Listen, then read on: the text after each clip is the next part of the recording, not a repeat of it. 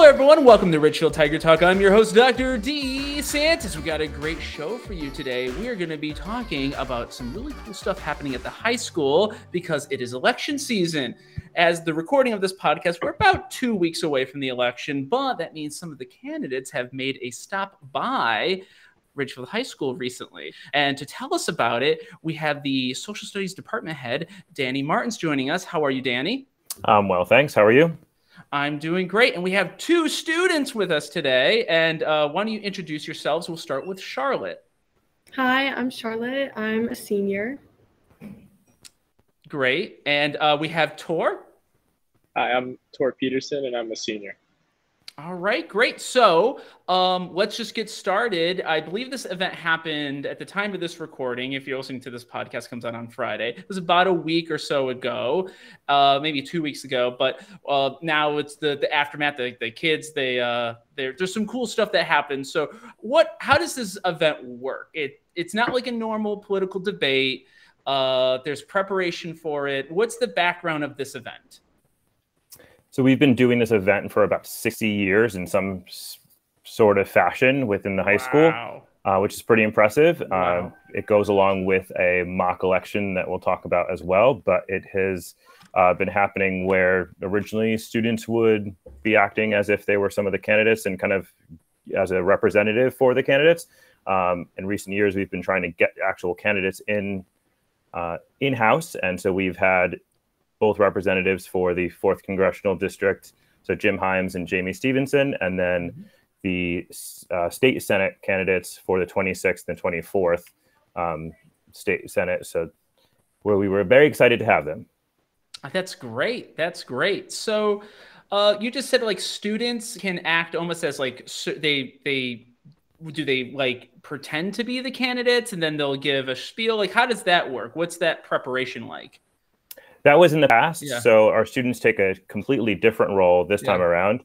TJ, why don't you tell us about the role that you participated in regards to this all the way from the prep to the actual event?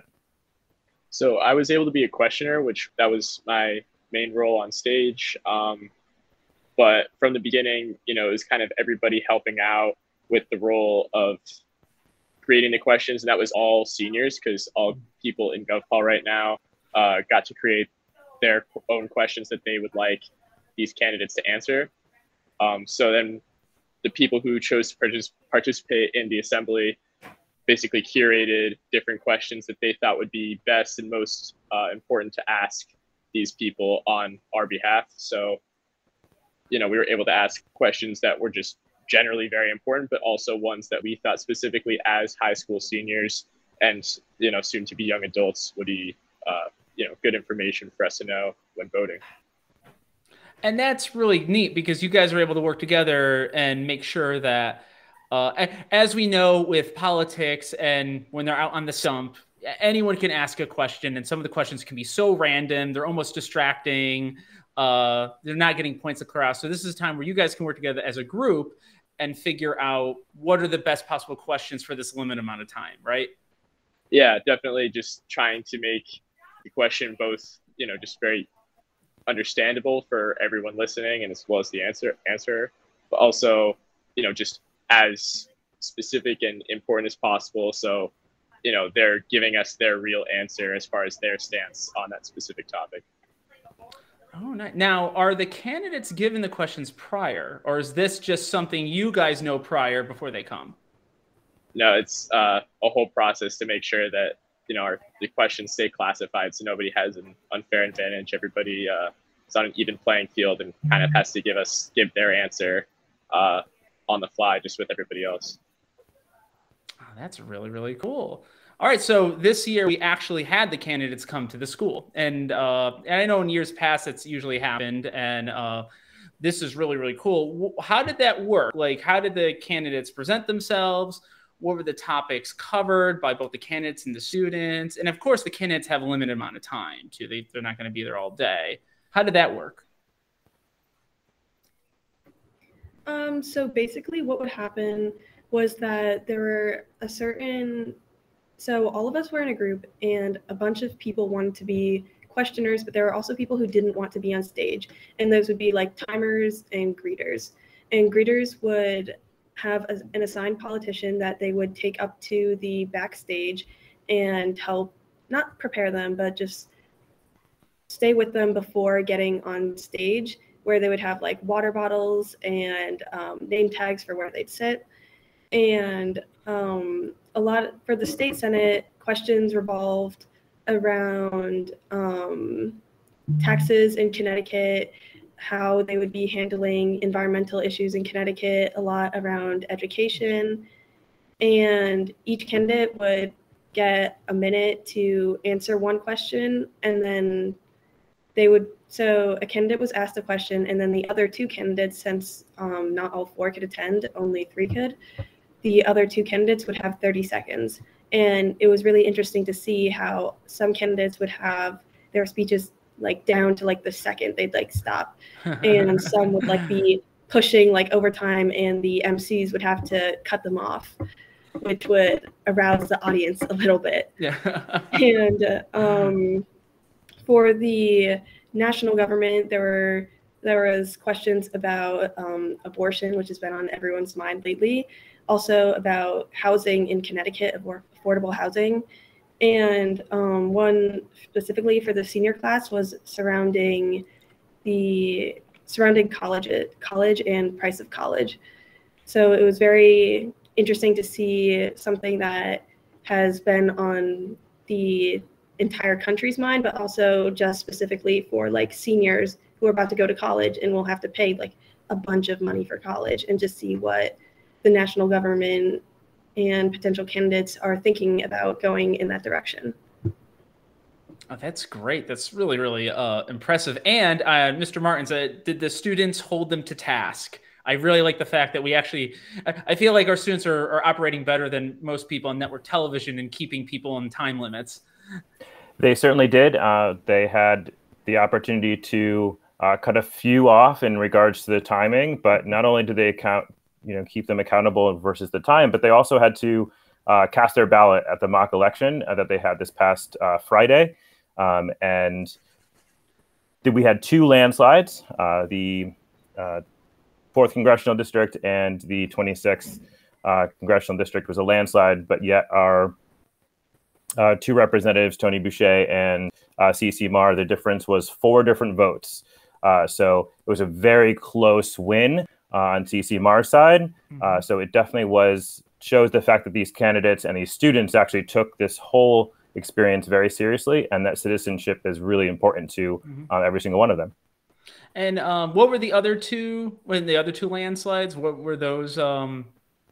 Like the actual? Were they? Did you do one for the candidate that wasn't there, or it was just the 3 that showed up? The candidate that was unfortunately had to pull out last minute due to unforeseen circumstances. She was on the ballot. However, Julie Kushner did win that by a sizable margin, and then Jim Himes also won his by a sizable margin as well. Now, how does this feed into like what you do in your political science classes as the year continues?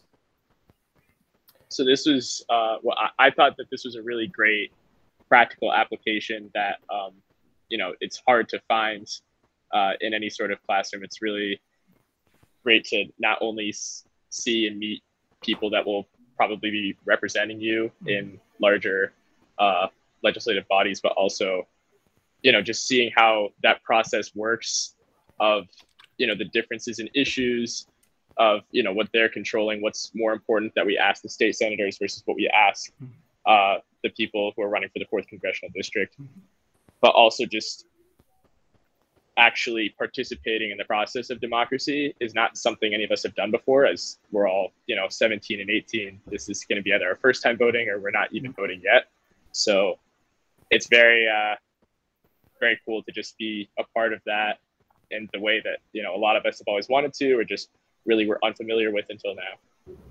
And it links directly into our classes. For our general Gov Pol classes, the focus of the course is how do citizens actually affect change? And by one of them is actually voting. In terms of the AP course, they constantly talk about the idea of how in some of their units, how voting directly impacts the country, and how politicians kind of really target and look at how their constituents actually want to vote and actually what they believe in. So there's a whole constant piece to it that connects back to our curriculum, but it also connects back to our vision of the graduate, which is one of the biggest ones is citizenship. And the whole goal of our school is to make great citizens, and they get to choose how they want to be that, but they get to be exposed about what the process is of participating in government. So that's really, really cool. Now, do either of you, because you were leaders in this event, is politics in your future? Is that something you guys want to go into in your college careers? Is it something that maybe you want to do after a professional career?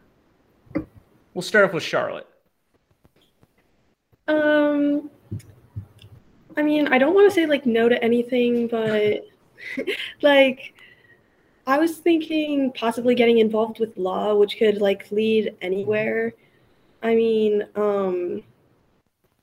my family has always not really liked lifelong politicians. They just don't really believe in lifelong politicians. So I don't really see myself going into a career of politics, for the same kind of reason.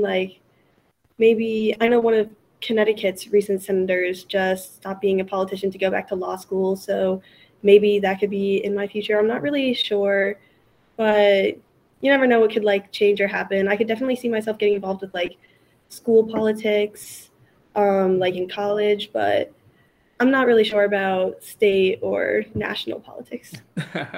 Well, I mean, I think that's important that it just makes you aware that you can be a part of your local politics. You don't have to be a politician to be a part of your local politics. And that's really, really cool. And Tor? I'm personally very interested in politics and plan on going into it in, really any respect that I can.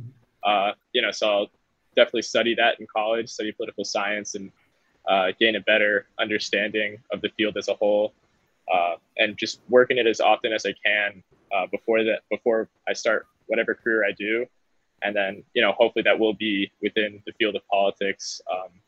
Certainly interests me a lot. And I've had experiences in the past, I was able to go to the Boise State convention from the American Legion. They sponsored me to do that. And that was a really good experience that, just helped me centralize exactly what I'm looking to do with my life. So, seeing that, it really inspired me to try and get further into that field. Oh, that's great. And we'll end with you, Mr. Martins. What's the inspiration you get from working with these great students? The inspiration is the fact that, at the end of the day, after our courses and after experience like this, they come back talking about how they realize that government and politicians could be civil, and so can people. So the idea that, they can see a bright future for our country, and a part of it, part that they can play is fantastic. And it also shows the fact that the Secretary of State last spring recognized us as Ridgefield High School as a red, white, and blue school in all the work that we do for politics and creating great citizens. Oh, that's awesome. Just so the audience knows, what does that mean to be a red, white, and blue school? So we had to submit an application, and generally it's whether it's by a nomination of someone that knows what we're doing, and the Secretary of State with a committee goes through and looks at what schools are doing. And we were one of 3 schools that they thought we were distinguished in our work, that we're working with students, whether it's the candidates assembly to other activities that we do in class that really kind of inspire students to be productive and useful citizens beyond just the classroom. That's awesome. Well, first off, thank you so much for taking the time out of your very busy days. It's always great to have students on the podcast. So thank you for being on. And I'm just excited. I walked through the halls of RHS to see all the cool stuff happening in the social studies department, political science, your psychology program. You guys have some really cool rock star teachers and kids there. So really, really great things going on there.